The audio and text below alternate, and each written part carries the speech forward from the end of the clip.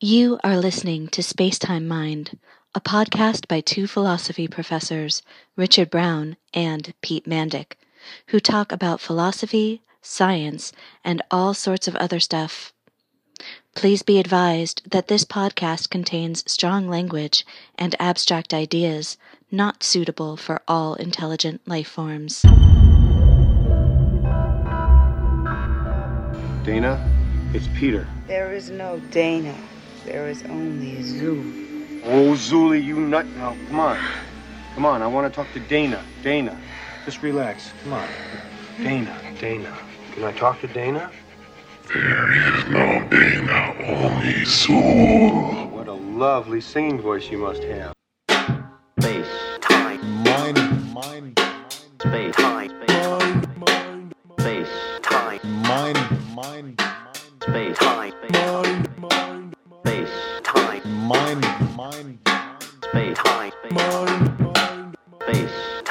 Mind. space, time. I should somehow do a Jedi mind meld.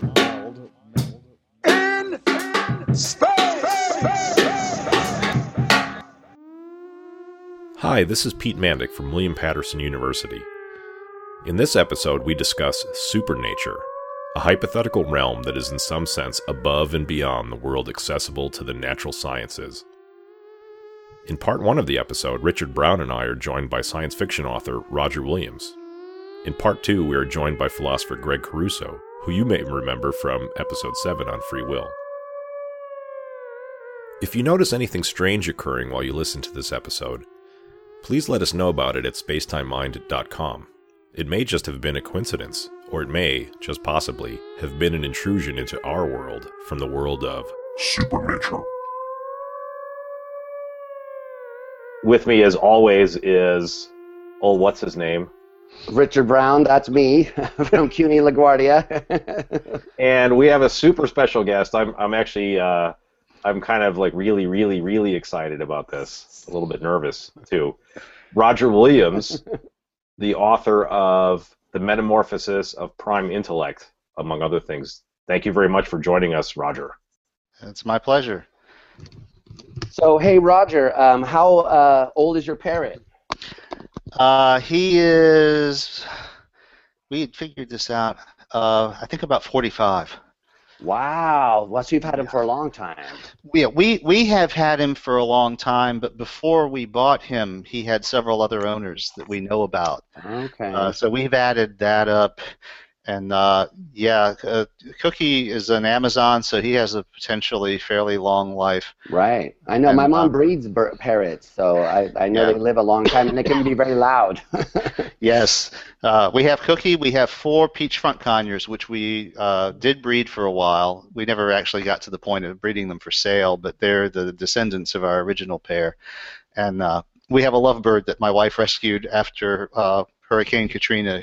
She was discovered on a power line in Gulfport. The rescue people had no idea what to do with her. So you like birds? Yeah, birds they're really my wife's conceit more than mine, but I've certainly gotten attached to them living with her. We have a few hobbies. You might notice the mineral collection behind me. I was wondering what that was. Yeah, that's our semi-precious gemstone and mineral collection. Took us about 10 years to build that up by trading, and there's an interesting thing there too. Since y'all are philosophers, you might be a little more open to it than some of my audience in the more STEM-oriented Corrosion, where I hung around with New Age people for a number of years back then because they're a big part of your market if you are selling gemstones.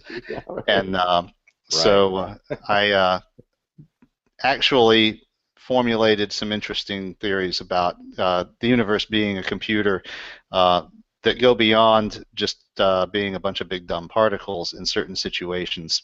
But I basically think that there's 2 possible ways the universe works. It's one of those, we may never be able to tell which, and both of them are very highly constrained as to what they make possible. Mm-hmm. So if that's intriguing, we can talk about that sometime. Yeah, no, that is intriguing. Well, what do you mean by computer? So that's one thing I was wondering about when you were talking about this. So, because I mean, you said a universal Turing machine, so I understand what that means. But as far as I understand, a universal Turing machine is an abstract mathematical object. So is the claim that the universe is an abstract mathematical object, or is the claim that physical things are somehow instantiating or comprise a it's that the universe is made of information. Okay. So it's abstract, and it's not... Yes. The universe, the one thing we can say, basically I consider the statement the universe is made of information to be pretty much equivalent to I think, therefore I am. We cannot tell for sure whether the universe is particles or whether it is a much more abstract lie that has been constructed to make us think that it is made of particles, but we can say that it contains information. That information is processed, and the processing of that information is what we call time. So let me throw an objection at you, Roger, and see if you think of it. I've always heard the proposal that anything is made out of information as akin to saying that something is made out of inches. And what I mean by that is that information, at least in certain senses of information, like the Shannon-Weaver sense of information, it's a kind of a measure, just as inches are a measurement of length. And you could make a bridge out of a certain number of inches of steel, but it wouldn't make sense to say that you made the bridge out of inches. You made it out of steel. And similarly, it wouldn't make sense to say that... That's very much misunderstanding information theory then. Information is a thing that is measured. Bits are not inches. Bits are how you measure information. Information itself is a thing that has a finite size, and it requires certain also measurable actions to deal with it in certain ways. Information is a more fundamental. You can say that the universe is made of particles, and you can express the state of that mass of particles with a certain number of bits of information, or you could say that the universe is a computer containing a certain number of bits of information, and the program that it is running is doing a simulation of all those particles. And living as an expression of particles in that universe, what difference is there? But let's slow down a little bit. So, like, one way of thinking about information is it's a reduction of uncertainty. Does that apply here, or do you have something else in mind? Oh, I mean, information is what it is. It's. Are we talking classical information or qubits or regular? No, we're talking Claude Shannon. What is a bit? How much can you transmit over an information channel? How much can you store in a finite size memory store? 4 bits of information, you only need 2 bits, right? If you want to say where the 4 things are, you need to know whether you're the front or the back. Yeah, I mean, you can basically take the universe is finite. The universe, the observable universe, has a finite horizon. It contains a finite number of particles, and because you can only observe those particles to a certain resolution because of the Heisenberg uncertainty principle, you can take for each of those particles and say that there are a finite number of discrete positions that it can occupy within the space of that universe. You can then take the log base 2 of that number of positions. That's the number of bits that it takes to represent that particle. It turns out to be about 220 bits for an electron and about 330 for a proton. But that's right. But so the bits are measuring the proton, or the proton is bits. I mean, which one? No, that is, if you were going to build a computer to do what the universe does, that is the size of the memory store that you would need in order to do the same thing. But let's look at a simple example. So say we take something, we partition it into a space of outcomes, like a coin flip. And you learn that the coin that I've just flipped has come up heads, and in so learning, an amount of information has been transmitted to you, or you've acquired an amount of information, right? I mean, the information is there whether he acquired it, I guess is what. But what in this example, the example of the coin flip, what is the information? One option of what is the information is that the head is facing up instead of down. Well, assuming that you've defined heads or tails as one or the other, it's a 0 or a 1. I mean, well, I'm not sure that I'm not sure I understand. It is. I'm not sure I understand the answer, but like I know what a coin is, and I know what it is to be heads or tails, and in this particular example, there being this amount of information is something that depends on the coin. It depends on the coin having a head, and the head is facing up. Well, it depends on the representational model that you're embedding that within. If you're saying the entire universe is this coin, and it has two states, heads or tails, right. That's one bit of information. The state of that coin is the entire the system in that case. Now, if you're saying that this coin is being simulated within a video game, and there is a picture on one side of it and a different picture on the other side of it, then you're going to need a computer with more than one bit of memory store to store all of that. But the result of the coin flip itself is still one bit. Once you've used your other bits to define what the coin is and what you're doing with terms of flipping, the end result of the toss, the information that you transmit, is either heads or tails. Those are the only two possibilities, and you're going to tell me which one it is. That's one bit of information. Right. But in this example, what we're doing is we're imposing a partitioning on this physical thing, and what information there is depends on the physical thing. The physical thing is the coin, or the coin oriented in 3 space, and the head is oriented one way versus another way. So those are the more basic things. Those are things that are more basic than the information. And actually, those things are necessary in order to put the coin toss itself in context. But that's all you're doing, is you're designing a video game. You can do that at different levels with different amounts of storage and different amounts of resolution and all. But this is something that has been a fundamental thing to me ever since I started playing with computers when I was 14.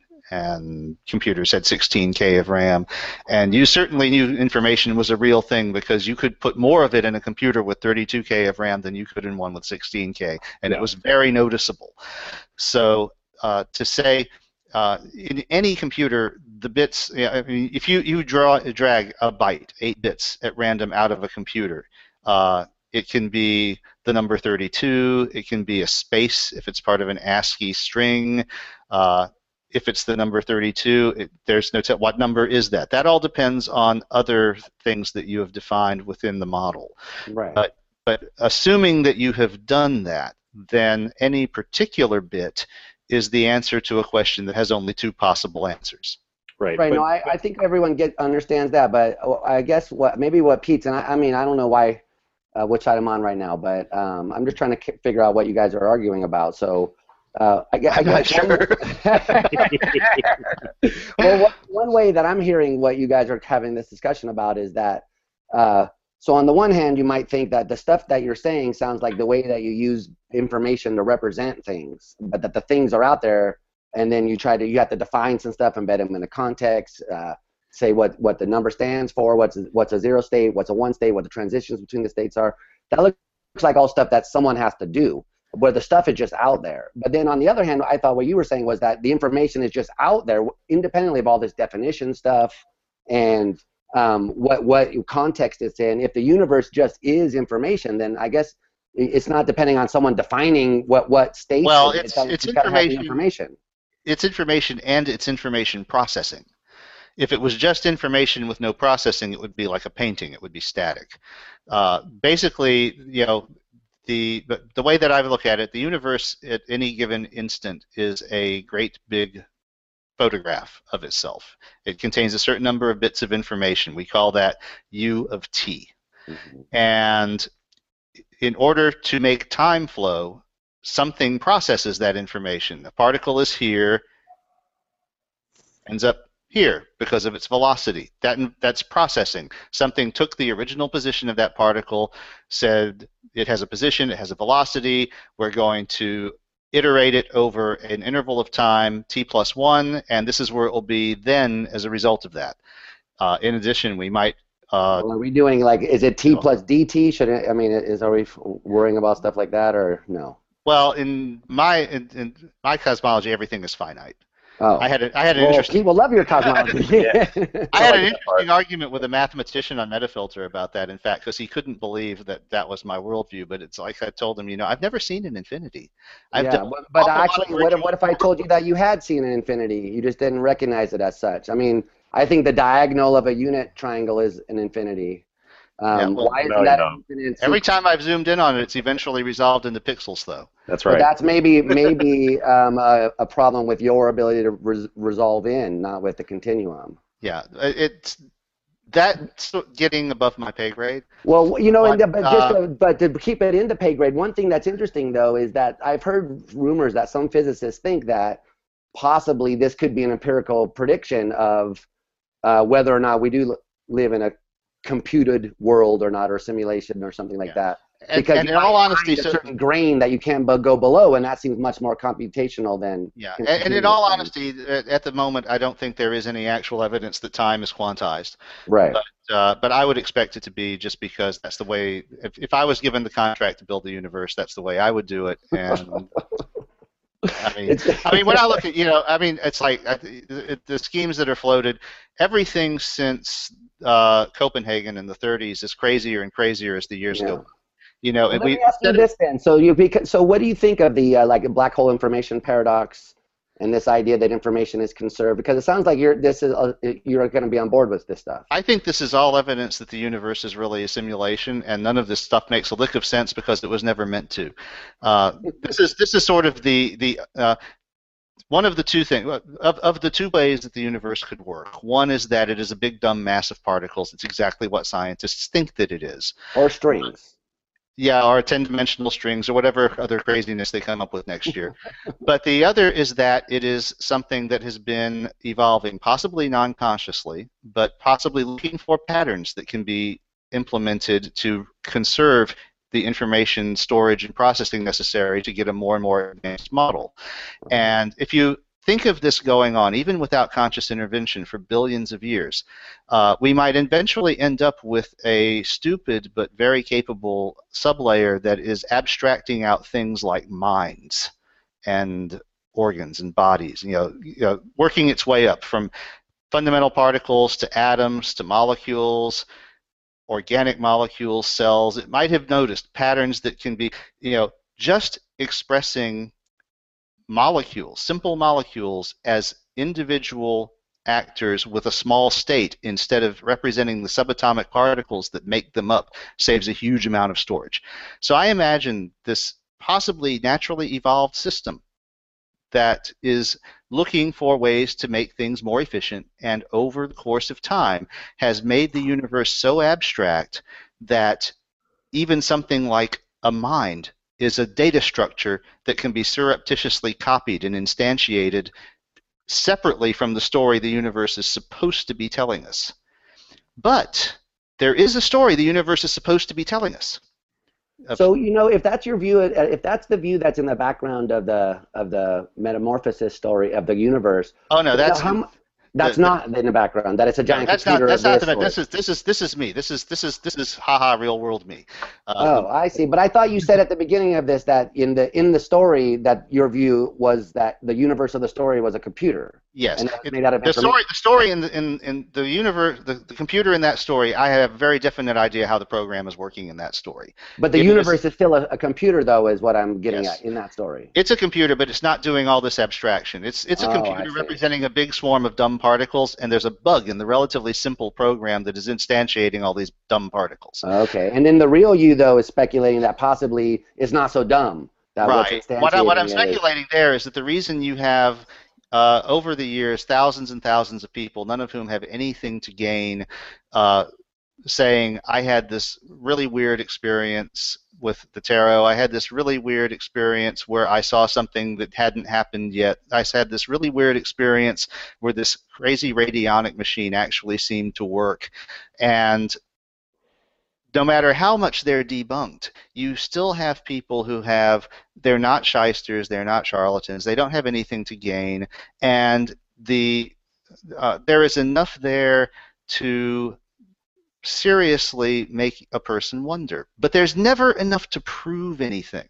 So my reaction to this, when I was having some fairly weird things pop up in my notebooks in those days when I was taking the dare and doing the experiments, is that if this stuff is real, if it is not some weird perceptual defect that all humans share, then it implies that the universe is a very different thing than we think it is, because in order for these things to happen, I do not believe this is an as yet undiscovered law of physics. There is no hole for an as yet undiscovered law of physics that allows the tarot deck to start answering questions.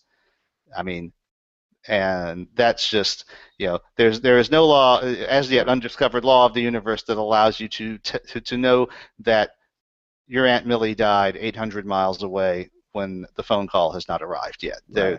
There's nothing that permits that. But I can imagine a way the universe is built that would look a lot like what we observe that allows for that to happen. But if you want to swallow that Kool-Aid, if you want to go down that rabbit hole, it has big implications because it means the universe is lying to us in a radical way a lot. And most of the people who believe those things do not really understand what they are believing about, that they are disbelieving in science in such a profound way that it's really almost difficult to describe. But I really don't see a third possibility.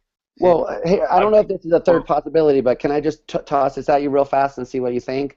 So what if you, I mean, there's a view that's out there recently where people are suggesting that maybe what experience is doing to us is acting kind of like a desktop icon works, so that what desktop icons do is provide a simple way to hide underlying complexity of computational and the computational structures and give user functionality, so that having an icon going to Windows is a lot simpler and easier. And of course, there's a lot of stuff going on computational. And in a sense, I guess you could say the desktop icon is lying by simplifying, but it doesn't seem like a malicious kind of lie. It seems like a user-friendly kind of lie. Well, that's an important point, because in the few areas where you see this taken kind of seriously, the implication is always then drawn that the creator of this system, if it actually had one that deliberately created it, must have done it maliciously. It must be like some devil or demon or something. Right. And it could actually be like, is the guy that wrote Doom or Quake evil because he's representing the computer as something other than it is? He's just trying to give you the best experience that he can on a limited budget. Right. And that's what this would be. So it's not necessarily a bad thing. But the way that I see it is the reason that we would have these phenomenon is that's your starting point. But then, like a mainframe computer, it has a security model which is not 100% effective.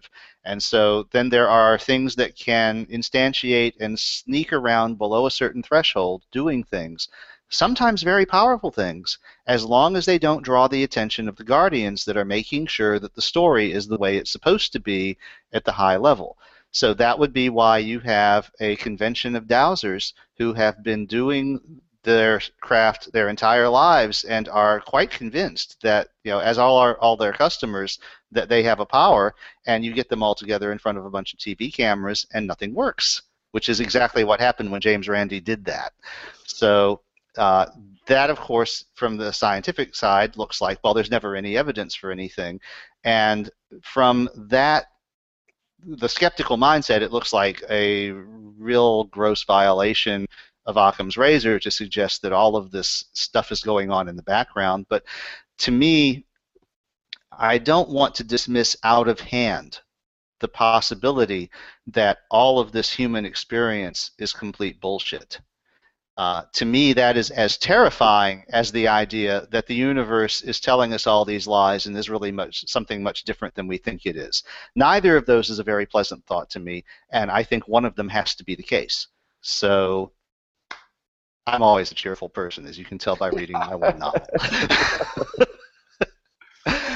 So, I mean, one thing that has probably crossed your mind, I just want to get deeper into it, is that it seems just so easy to explain away the supposed evidence for this kind of view. That one way of describing the evidence is people have these experiences of significance, but the experiences are so vague in their context. They're so vague in their content that there's no reason to believe that they're actually. Well, except that they're not. That's the thing, is that some people take notes. And when I floated this idea on Corrosion, which of course has a big population of STEM type readers, the reaction was very hostile. And I was asked for, I just said, well, I had some weird experiences, and I was goaded into providing one. So one of them, and just bear in mind, this is only one. I have several notebooks of experiments I did with divination devices, but I had 4 tarot readings in a row, which are 10 cards that are positioned where the position is meaningful, come out with 8 cards in the same position out of a 78-card deck. And the first thing I said was, this is so unlikely that it should not have happened anywhere in the entire history of the universe. If I was sitting here doing tarot readings at the rate of 1 per second, the chances of it happening in 13 billion years are vanishingly small. And I got 200 comments from people telling me I couldn't do math. And when we finally established that no matter how loose you make the initial starting conditions, it's still pretty damn unlikely, then I was told I can't shuffle cards. Now, obviously, when I was doing this, I wasn't born yesterday, and I did realize that the risk of getting a clump of cards out of the other end of the deck was a real problem. And so I was doing things like salting all 10 of the original cards in different places and in different orders into the deck before cutting and shuffling it. And I still got results like that. Now, that proves nothing to anyone but me, but to me, this is the way these experiences are, is they are personal. In fact, if you read any of the literature from the New Age version of the Tab how-to books of the day, they would all tell you, you have to do your own magic. You have to do your own experiments. No one can do this for you. You have to Well, I mean, I guess yourself. one of the problems here is that, because I agree with you, and this is, there's an interesting correlation here to arguments from divine revelation or spiritual experiences and in religious context, and some philosophers have worried about this. And one of the kind of worries is that in order to count as evidence, it should be observable from a kind of third-person perspective, so that what your private experience is pretty convincing to you, but when you put it against the regularities in nature and the other kinds of alternative explanations, I think I would be cautious inferring from personal experience to that there's even proof in my personal case. Yeah, well, I mean, I don't regard it as proof. And this is the other thing that people have trouble wrapping their heads around is that I very strongly agree with Robert Anton Wilson's perspective that you shouldn't believe in things because beliefs imprison you. I like that. I don't know who this guy is, but I like where this is going. Unfortunately, he died recently. Robert Anton Wilson. He is widely hated and widely loved in equal measure almost among the nerds. He's most famous for the Illuminatus trilogy. Yeah, but he's most famous in the circles that I'm talking about more for the Cosmic Trigger series of books, which are his own personal recountings of how he developed his worldview and how he maintains it and how it has related to his personal experiences. But a big thing with him is that you shouldn't believe things because once you believe something, that forms a prison out of which you cannot escape if you get any other evidence that contradicts it. And he acknowledged that you will have contradictory.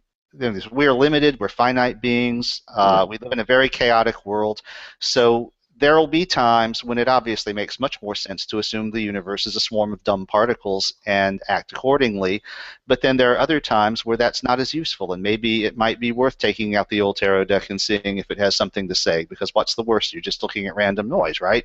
But maybe it's more than that. It doesn't harm anything. So you earlier said that you don't think there's a law of physics, though, that is going to give the tarot deck any special significance in indicating the future. So if that's what you think, then what is the reason for? I mean, is it an emergent thing, like second law of thermodynamics? It's not true at the molecular level, but it kind of interesting to pop up. It would be that the universe is instantiating consciousnesses or minds or at a very high level of computation and able to answer questions. The thing about the tarot is not so much that you use it to predict the future, is that it's a conversation with what appears to be another viewpoint. And sometimes that viewpoint knows things about the future more often it knows things about you and the people around you. And so one possibility is that you're suggesting is that you could be talking to like the computational nature of the universe, or is that the non-conscious pattern recognition part? It could be an instantiation of a conscious entity that is able to control the order in which the cards come out of the deck, as long as it doesn't violate the laws of probability too wildly enough to get the attention of the watchers. Well, but the sequence you're describing seems like it would, though. Well, but the thing is, it happened in private, and I only have a notebook saying that it happened. So it's not like I did it on TV. Right. And there is a difference. If what I'm saying is actually the way the universe works, then that does make a difference, because it's just like the watchdogs in a mainframe computer that try to keep hackers out. They see certain things, other things get under their radar. And the way you are a successful hacker is by knowing the difference. And it's, as we all know, security vulnerabilities allow you to do really impressive things if you find the right one. Probability weird outs are one of the most impressive results of investigations into magic and paranormal, though. You see less frequently stories of people who have more concrete experiences, but the one that Robert Anton Wilson and a lot of other people like to mention is start paying attention to found coins, pennyomancy. It's legendary how people who start paying attention to found change start finding a hell of a lot of it, and in weird situations, and weird like Liberty nickels and shit like that. It's, now, certain things work for certain people. I had really results that caused me to profoundly question my worldview from things like the tarot and the I Ching. For some people, those things don't work, but they get results with things like the pennyomancy experiment. Some people have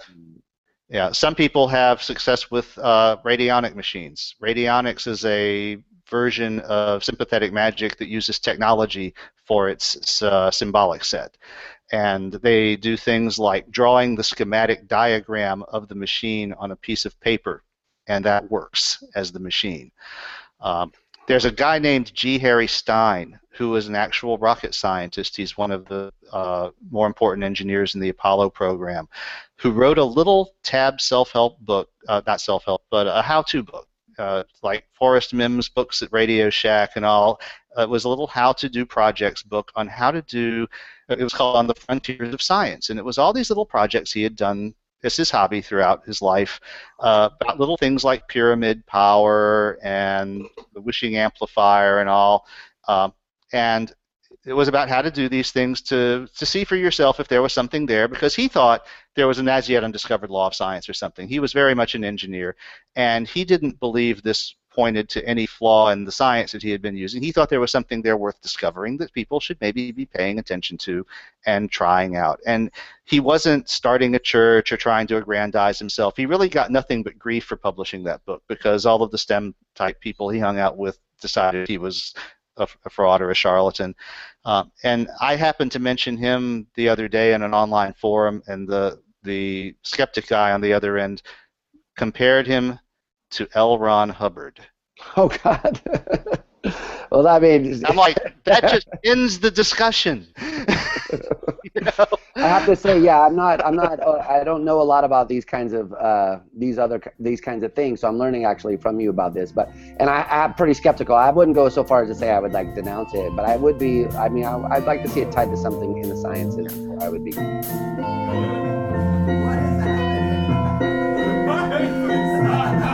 There once was a haunted clown. He had a ghost in his hat.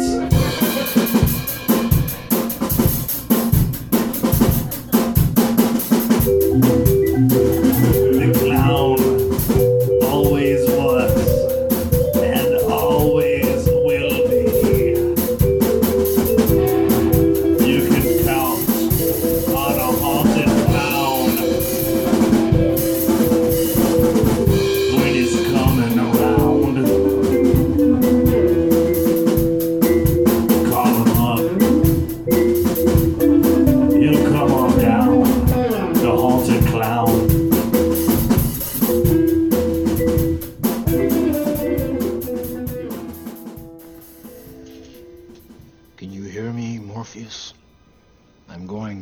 honest with you.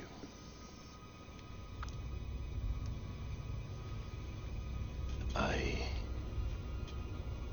hate this place, this zoo, this prison, this reality, whatever you want to call it. I can't stand it any longer.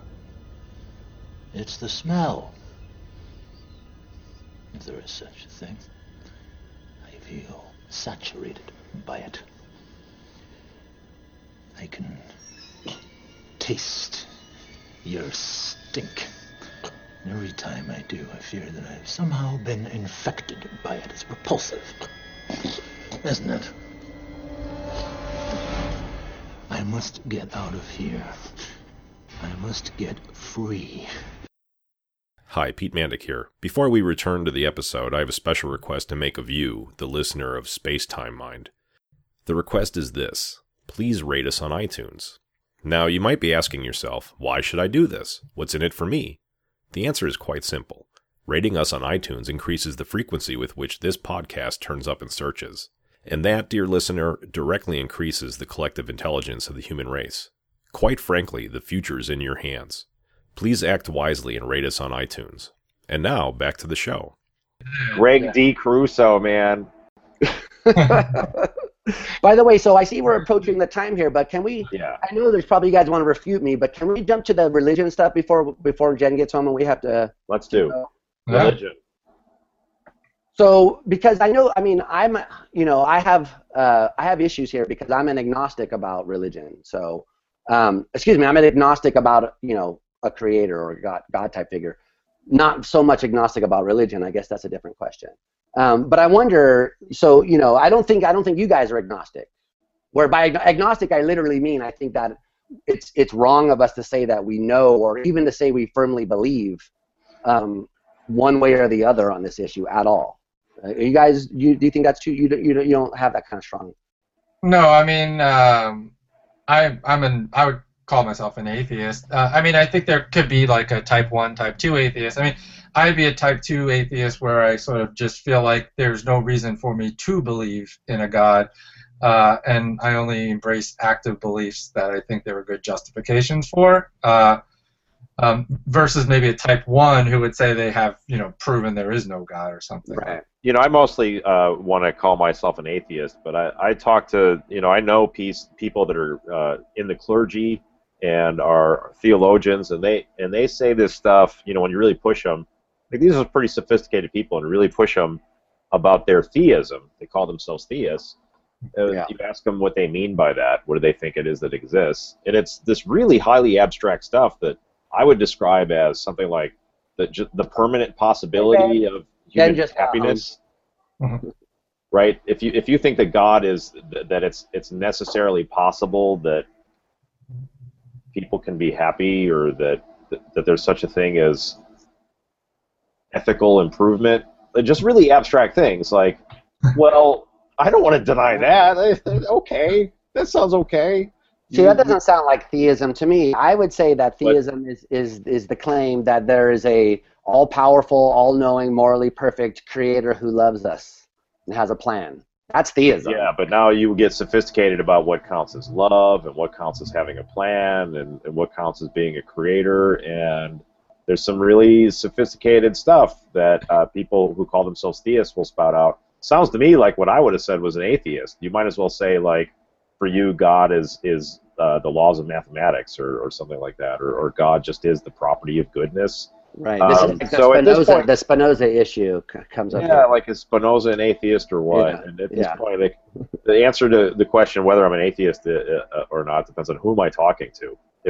If I'm talking to a Christian fundamentalist who's just knocked on my front door, I'm a Satanist. Please go away.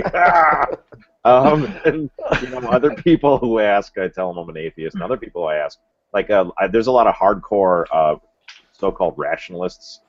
People that they call themselves rationalists. What is that really obnoxious name? The lights, or the what is it? Brights. The brights. They call them. There's some atheists. It's so obnoxious. I swear. Everything I like that. There's some atheists that I say, I'm not an atheist. I go to church. Well, there was a I don't know if it was one of your competitors, the reasonably speaking podcast or one of those, but they had Neil deGrasse Tyson on right Rationally speaking, that's Massimo Pigliucci. Yeah, Massimo's. Yeah. Oh, we're not competitors with him. We're in a different league. Yeah. But they had Neil deGrasse Tyson right before the Cosmos aired, and he was going on to kind of ask, should he call himself an atheist? And I sort of understood his view a little bit. I mean, his view was he doesn't like the term because when he goes around speaking about science and stuff, he's an atheist. He's in the sense that he doesn't believe. He's an atheist, right? Like he's in a sense in which he just doesn't believe in a God, but he doesn't like the term atheist because it comes with baggage. It comes with these connotations of what an atheist is. Of immoral and maybe even the sense in which people are professional atheists now, like the Dawkins of the world and the stuff. The new atheists.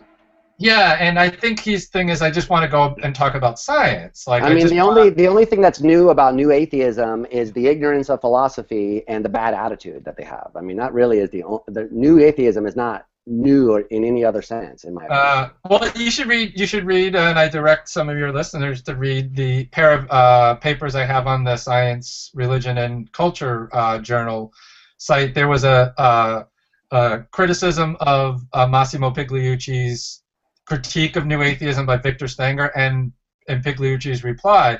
Right. Pigliucci's reply is essentially that, which is new atheism isn't new, and some people point to the tone. But that really isn't as much the issue as much as... Yes, it is. Well, and Pigliucci would say there's a guy who wrote a book called God is Not Great. No, but part of it... Dennett talks about the flying spaghetti monster and ridicules anyone who believes in anything that has spiritual tones to it. That's new. Yeah, well, Pigliucci says tone, but there's examples of that tone in the past. I mean, I think the main thing is his view is a commitment to scientism.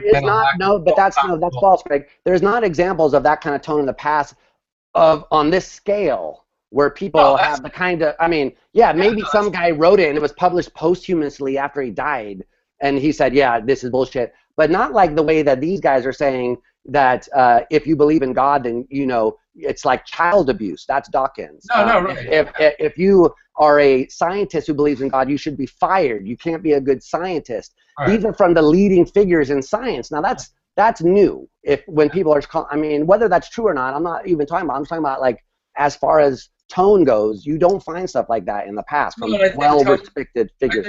And I would consider myself not carrying that tone. I mean, definitely you don't. Right, exactly. In terms of like the 5 Questions book and the journal, I've been surrounding myself with lots of theologians lately, and I think it's important, and I think these conversations are interesting, and I think, as Pete pointed out, there's some sophisticated accounts out there. I mean, I'm looking at all this literature on life after death, and I'm looking at accounts that, drastically different from my Catholic background about what this concept of life after death looks like, and some of them are quite naturalistic, but, I still think false, but we're talking about in a different way and in a respectful way. Right. So, I don't personally carry that.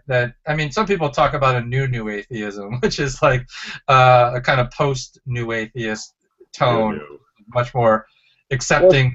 Yeah, and I mean, so that's why. So I'm an agnostic. I mean, an agnostic in the sense that not like a Russellian agnostic, because Russell was kind of crazy. I mean, he was agnostic about Zeus. I mean, what? Yeah, right. So I'm not agnostic about Zeus. I think we can rule Zeus out. We can see Mount Olympus is not there, so that's fine. But I think that there is some positive evidence for the existence of something creation-y like.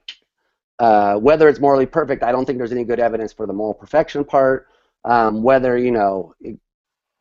Basically, any kind of view that tries to treat God like a person, I think these people are wrong. And they base it on human attributes. So if whatever that we're talking about has to be something so abstract and impersonal, something like that just is like creator of the universe or something like that. So that's what I'm agnostic about. If you're talking about design, though, you think it's something capable of intentional states. Well, maybe. No, I don't think that. I mean, that's a theory about how we design stuff. We have intentional states. I mean, look, who knows what kind of stuff there is out there. I don't think there's a big person in the sky that designed the universe. But wait, what's I think. I'm sorry, I'm losing track. Describe the thing that you're agnostic about. That there is a timeless, eternal, unchanging creator of the universe that is allegedly morally perfect, supremely rational. Those parts I think there's less evidence for. Although if you look at math and the structure of the world, it looks pretty elegant and pretty rational. So there's some evidence in that direction as well. But I think that, the problem of evil is like the main we're in, obviously, in this area about moral goodness. But the thing I'm agnostic about is whether there is something that is the creator of the universe. And that I think there's some evidence for that. What's the evidence? In a creator and a first cause. Say again? Is there a difference between a creator and a first cause? Yeah. Well, I don't know. First cause. Yeah. So it may simply be. That's right. It may simply be that what I'm agnostic about is that there's a first cause. So that's where you can get real sophisticated, and who knows what you're saying. But it's like a first cause. Because again, to make sense of this in terms of simulation, which is a way to get your mind around some of these issues, I think. If you have a being outside the simulated world, then in a sense they exist outside of time. They're outside of the temporal structure of the simulated world, at least. They're outside the causal system. Okay, they can interact with the causal system, maybe. Those are miracles, perhaps. So I'm not saying that's what's going on. I'm just saying you can make sense of a creator of the universe that exists outside the temporal structure, but somehow interacts with it in important ways. That's what I'm agnostic about. The evidence I think that there is for that is the standard kinds of evidence that you get for design. I don't think they have been explained away. Although I think there are countering explanations that you can appeal to, but I don't think that there's any decisive reason to go for one versus the other, which is really what is my higher order agnosticism. That I just see both the positions as being sort of likely in different ways.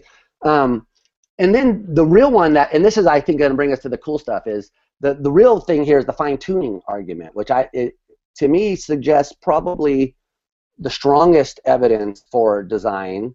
But of course now we have some empirical evidence that maybe will undercut that, so I don't know. But so let me start with that. I think that we have some there. Now I will say though that evidence is defeasible. That what I mean, I don't believe that evidence equals knowledge, so I'm not doing E equals K. I think that evidence means something that would point in a certain direction, in the sense that fingerprints on a knife are evidence that you use the knife, even if they could have been planted and they could be defeated later by reasoning or whatever.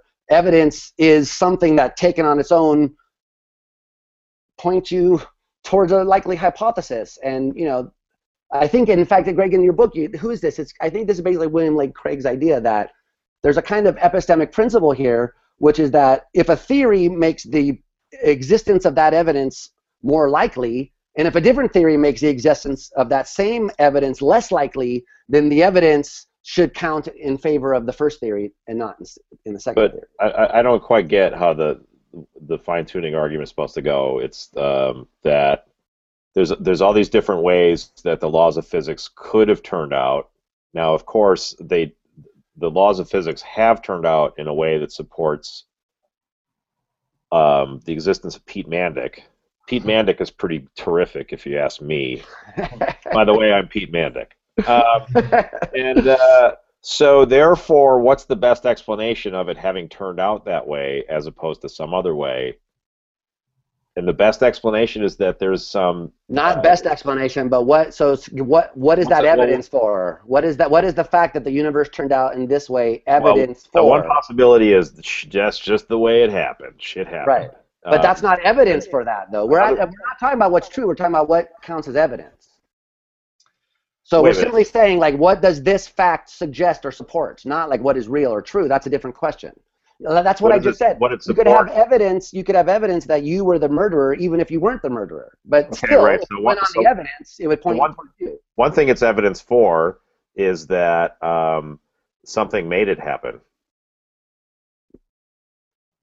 Whether it be accidental or... That's right. But whether it be something that has mental states or doesn't have mental states, maybe. Well, no, it's not evidence. So it's supposed to be evidence that there's something that wanted Pete Mandic to exist. Is that how the design argument is supposed to be? Richard, what's your take on the multiverse stuff? Well, we're going to get to multiverse, but first let's just say what the argument's supposed to be. So Right. the argument's this. Here's one theory, your theory. It happened accidentally. The odds of that are like, it's too silly to even calculate them because it's like so low. Multiverse might change that, of course, but let's pretend no multiverse. So the chances of that happening are like ridiculously low. Now imagine though that there's a creator type out there. What are the chances of it happening this way? Well, let me finish that. Zip. So if a creator is out there, then the chances of it happening this way are like close to 1. If there's no creator, the chances of it happening are close to 0.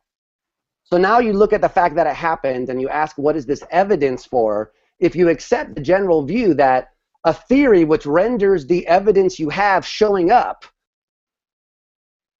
makes it the case that that evidence points towards that theory. Couldn't you run that same argument with lottery winner? I mean, like, let's say I'm a lottery winner. First. Wait. Okay, go ahead. One at a time here. There's all these possibilities. There's a Googleplex of possibilities. Whatever one of those happened, it was extraordinarily unlikely. But who gives a shit whether the thing that happened had Pete Mandic in it versus just total chaos? Big whoop. Whatever. One of them had to happen. It couldn't have been none of them. Right, but we're talking about evidence. We're not talking about what happened. But it doesn't. The mere fact that the thing that happened was really improbable doesn't lead to. It means that the theory that predicts that is that the evidence doesn't support that theory. So hold on. So if you are in a murder scene, you go in there and there's a bloody knife and there's a body with a knife sticking out of it, and you're standing in the corner and you got blood all over your face and you have fingerprints which are on the knife, and you're saying to yourself, someone walks in the room and they go, "You're the murderer. All the evidence points in that direction." Well, you say you were framed, and that's possible. But the question isn't what really happened. It's just like, here's the evidence. What is it evidence for? Well, it's evidence that you're the murderer. But the mere fact that something that happened was improbable isn't by itself evidence. I mean, listen. It's not the fact that it's improbable that's evidence. It's the thing you have which is evidence. The theories render you having that evidence as improbable. That's the point. The theory says you having this evidence is extremely unlikely to happen. I have the winning lottery ticket, and that's so improbable. What is this evidence for? That it was rigged. Because it's the only way, or what? It's the most likely way you. It's evidence, yes. What is wrong? What don't you get about evidence? What's it evidence for? I have the most improbable. Back of the ticket even has the statistics on it. It's 1 in 10 trillion or something, and I'm holding it. It's evidence of something. What is it evidence of? Well, that's probably evidence that there's a random process or that resulted in you. I mean, there's a different background assumption. So you need. Yeah, you got to set up the possibilities in a different way than you. No, you don't. Look, you're criticizing the way you're setting up the argument. So go to the. Jesus Christ! No, listen. You guys are being obstinate for no reason. No. Listen. Listen. Can you listen for a second? Listen. Okay. So in the lottery case, you have a background setup, including a lottery board. A group of agents which enforce the rules, people participating in the system. And so if someone were to say the system is rigged, you could provide evidence that it wasn't rigged. Okay? So you're right. In that case, there's something different that's going on. And so the lottery, it's not an analogous case. In this case... What if I don't say rigged? I say it's destined. Like, let's say the three of us are all lottery winners, and we go to a New York City lottery, event, with all the previous winners. The likelihood that we would all be winners in the room is astronomically small. Yeah. Is this evidence of providence or something? Well, it might be, but so what? I mean, you can have evidence for things that are false. So, you know what? I have lots of evidence right now that the Earth is not in motion. I also happen to know that I can overrule that evidence with other kinds of evidence. But I still have evidence that the Earth is not in motion. Let's talk about the murder case and I think the proper analogy to the bringing a creator into it. So in the murder case, what you compare are all the situations in which someone has a knife on their back, a knife in their back, and it's been put there by someone else. Right. You count up the number of those situations, and you compare them to the situations in which someone has a knife in their back because they slipped and fell, and they just landed on a knife. And it turns out that there's way more situations in which the knife is in the back by someone's design, right, as opposed to by some kind of accident. But see, what we're not doing is just picking something and asking of all the other things that could have happened. We're describing that thing, plus there's a creator, versus all the situations in which there's a thing plus not the creator. That's so right. In order to set the probabilities up to say that it's somehow more likely that Pete Mandic was created, we would have to have all the situations in which there's intelligent organisms and they were created compared to all the situations in which there's intelligent organisms and they just arise by accident. And you can't do that. But look, No, you don't right, we need to can't do that. do that. You don't The need to mere do that. fact All that you it's need really to a do, problem. The all mere you fact need that to it's really a do, problem. all you need to do is look at the equations from physics and point out that unless they are the way that they are, the world doesn't exist at all. Hydrogen atoms don't form at all. Ron, that's just a lottery ticket again. But look, that you guys are talking about what is true. I'm talking about what is evidence. I don't understand what is so hard about this simple-ass distinction that you two PhD candidates with doctors there's all these possible ways. Understand. Evidence points in a direction, whether or not that direction is true. You're not reading the evidence correctly. It doesn't. The mere fact that the laws of physics turn out to have life in it doesn't indicate that there was something that made or selected the laws of physics. Look, in all other cases, you would reason this way. If you're presented with two theories which purport to explain the thing that you're looking at, and one of them makes the thing you're looking at so wildly implausible, and the other one makes the thing you're looking at a result of the theory, then you pick the one that is the result of the theory. That what about all the time. What about the move of the physicists that moved to the multiverse, right? So well, this is the way they want to get around this. They just say all possibilities are actualized. I mean, my best example of that is like I take my daughter to the shoe store, right? And she picks out a pair of shoes from the shelf she really likes. She says, "Daddy, can I get these?" You know, and I said, "I don't know. I have to see if they have your size." They go in the back and they come out, and she's mesmerized that they have exactly the size that fits her foot. I mean, how improbable is this that they have exactly the pair of shoes that fit her foot? But she's misunderstanding the fact that there's a warehouse full of shoes back there. And the probabilities go way up, right? Once you factor in the fact that, it's not one pair of shoes. There's, and in this case, exactly. But you're doing exactly what I'm talking about. You take a theory which renders what you have as probable, and you pick that theory over the one which renders what you have as highly improbable. So if you're sitting at a place where their shoes are, and one theory is they magically have my shoes, and the other theory is, oh, there's a bunch of different kinds of shoes that they have, and this is one of them, then you're making it. You're going odd. So you're agreeing with me earlier, which said there's some kind of evidence here, and what you need to do is defeat it. Okay, so if you did agree with that, I'm not sure we agree with that, but if we did agree with that, would the multiverse do away with that? Well, I don't know. So first of all, there is some. I mean, this is controversial, but whether these gravitational waves are going to be hold up. But if it does hold up, then we have evidence for is inflation. So the idea is that I mean, I don't know how technical this is, but the idea is that when space-time sort of blew up really fast, that there are these little quantum fluctuations which then get magnified because they get blown up, and so those are the ripples, the gravitational waves, and allegedly they said, look, on a good day, if we're lucky, we might be able to detect them. Now, the weird thing about this is that they not only detected these things, but they got like the best possible evidence, like their dream evidence, so that to me is always suspicious. If they say we might get some hint that this is true, and instead they say, look, if we were like listing out the kind of evidence which would make us dead sure that this were true, then it would be this, and they find that's a little bit suspicious. No, I'm not saying that's wrong, but so if inflation is true, then what does that mean? Well, then that means we have evidence for inflation. Now, the thing about inflation is that it seems like once it goes, you can't stop it. So people say, well, it's connected to the multiverse, but it doesn't entail the multiverse. No, that's absolutely true. Yeah, that's absolutely true. I mean, at this point, it's definitely not established, and But if even if this like new discovery is established, it doesn't establish the multiverse. I agree with that. Yeah, I agree. And there's a question about how you could establish it, given that these other universes are causally isolated from us.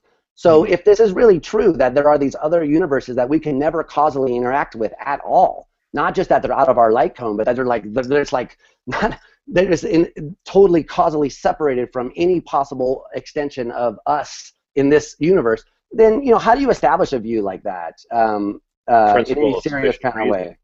Yeah, I mean, basically the same way you were before. You have the footprints and you infer back to theoretical models. I mean, maybe it turns out to be the best theory to account for certain events in quantum mechanics, or it turns out to be the best account to account for unification, or so you're doing exactly what you guys were criticizing before. You're saying, look, we have some evidence, and we want to try to give a theory. My criticism: we don't have an example in which an intelligent creator created a bunch of human beings.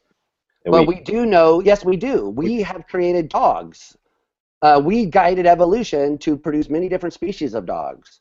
And so we have some evidence that intelligent intervention can create stuff. That's usually where this gets the argument. I mean, look, there are two. The argument from design is an empirical analogy based on how we build stuff, inferring from that to features of design in nature. So the whole point of the argument is that we do in fact have that kind of evidence. It's evidence from our own experience in producing things. But it's against the background of what usually happens. I'm sorry. Hold on. What, Bev? Okay. Yeah, we're gonna have to be wrapping this up. And we're not gonna resolve this anyway, obviously. God is not dead, I thought was the resolution. Well, look, so just to answer Grace's question, I mean, look, I think the same move is always going to be pushed back, which is if you explain inflation, and if that leads to a multiverse, then you're going to ask what starts inflation. If you say the next thing, you're going to ask about that thing, and there's always going to be room in there for someone to say, well, God started it, or a creator started it, because multiverse even looks more like design it looks like it's something we would come up with. As a way to do artificial evolution. We would have this giant simulation that just simulated all various ways things could turn out. I mean, so that seems more like something. Yeah, but that seems to be maybe we're looking for an explanation that we shouldn't be looking for. I mean, this is always going to be the case. You get to the idea like, well, we get the grand unified theory, or the TOE, right? The theory of everything. The question is always going to be, why is it this theory of everything and not a different theory of everything? And that question can't be answered, but is it a fault of a theory of everything that it can't answer the question of why this theory of everything? I don't personally think so. Right? I think that's the move the theist is always going to make, right? Well, you could explain the laws of nature or give a complete account of the theory of everything, but it can't explain why these laws of nature. Right. Maybe they're looking for an explanation that isn't necessarily ever going to be viable. I mean, we have an incompleteness theorem in almost all of these kind of models, right? Why think that it's not acceptable to just give an explanation? Well, we have an incompleteness theorem for human level reasoning. We don't have an incompleteness theorem for reasoning. Well, if we have an explanation, let's say, of everything, just hypothetically, we get there someday, someone will say, why this explanation? Why not another explanation? Why this theory of everything and not a different theory of everything? And that is a legitimate question, but is it a legitimate question that shows a fault in my theory of everything? No, but my point. Look, I'm defending a very a restricted claim. My restricted claim is that there's some limited evidence for design in nature, and that it can be defeated, maybe. And I think evil does defeat it. But I think that the evidence is there. So I mean, and you can always throw a Hail Mary and say, oh, look, that evidence can be explained away. But we don't, I mean, it's like, the principle of sufficient reason either has to turn out to be a cognitive illusion, or else there has to be the kind of answer that these guys want. I don't see how you can keep the principle of sufficient reason and not end up with where Leibniz ended up with it. I mean, not with monads and everything, but with like some kind of version of creator type stuff going on. Well, I think I don't know. I think we're going to need to leave it there soon, but... Yeah, let's end it with me saying no.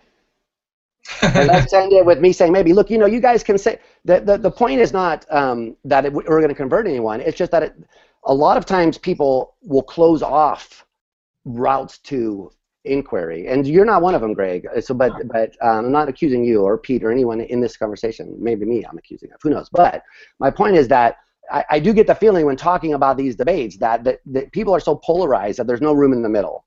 And I do think that it's important for us to realize that Socrates said it best when he said, "I know that I do not know," and that humility is an attractive feature, and that these questions are hard, and nobody knows what the right answers are.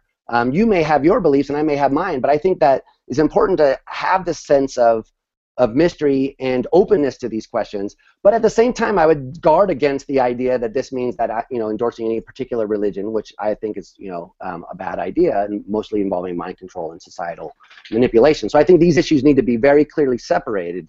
And while I'm someone who wants to be open-minded about this abstract theistic question, I don't want to be open-minded about the religious question.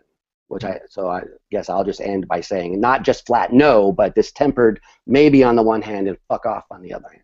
But what about space-time mindism? I thought we were on to a good thing there. Yes. We still have 2 viewers, by the way. I mean, I think we have our flock that we have to be responsible to, Richard. How did I say anything that... I didn't know there were viewers, by the way, but... Yeah, wow, we have followers of our new religion, is what I'm saying. And you just pooped on all religion. Yeah. There's going to be a schism. That was your next move. You guys were starting a religion, right? Yeah. All right, guys, I gotta go. I'm going to see Transcendence later. Speaking of religion, enjoy singularitarianism, Richard. All right. Thanks for the chat. I enjoyed it. Yeah, good Greg discussion, Caruso. Greg. Thanks for listening to Space Time Mind. Roger Williams will be back in our next episode, and our topics then will be the technological singularity and the significance of Hannibal Lecter for the transhumanism movement. Until next time, this is Pete Mandic saying... There is no Dana, only Zool.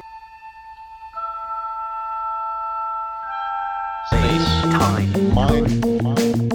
Space time. Space time. Mind. Space time. Space time. Mind. Space time. Space time. Mind. Space time. Mind. Space time. Space time. Mind. Space time. Space time. Mind. Space time. Space time. Mind. Space time. Space time. Mind. Space time. Mind. Space time. Mind. Space time. Mind. Space time. Mind.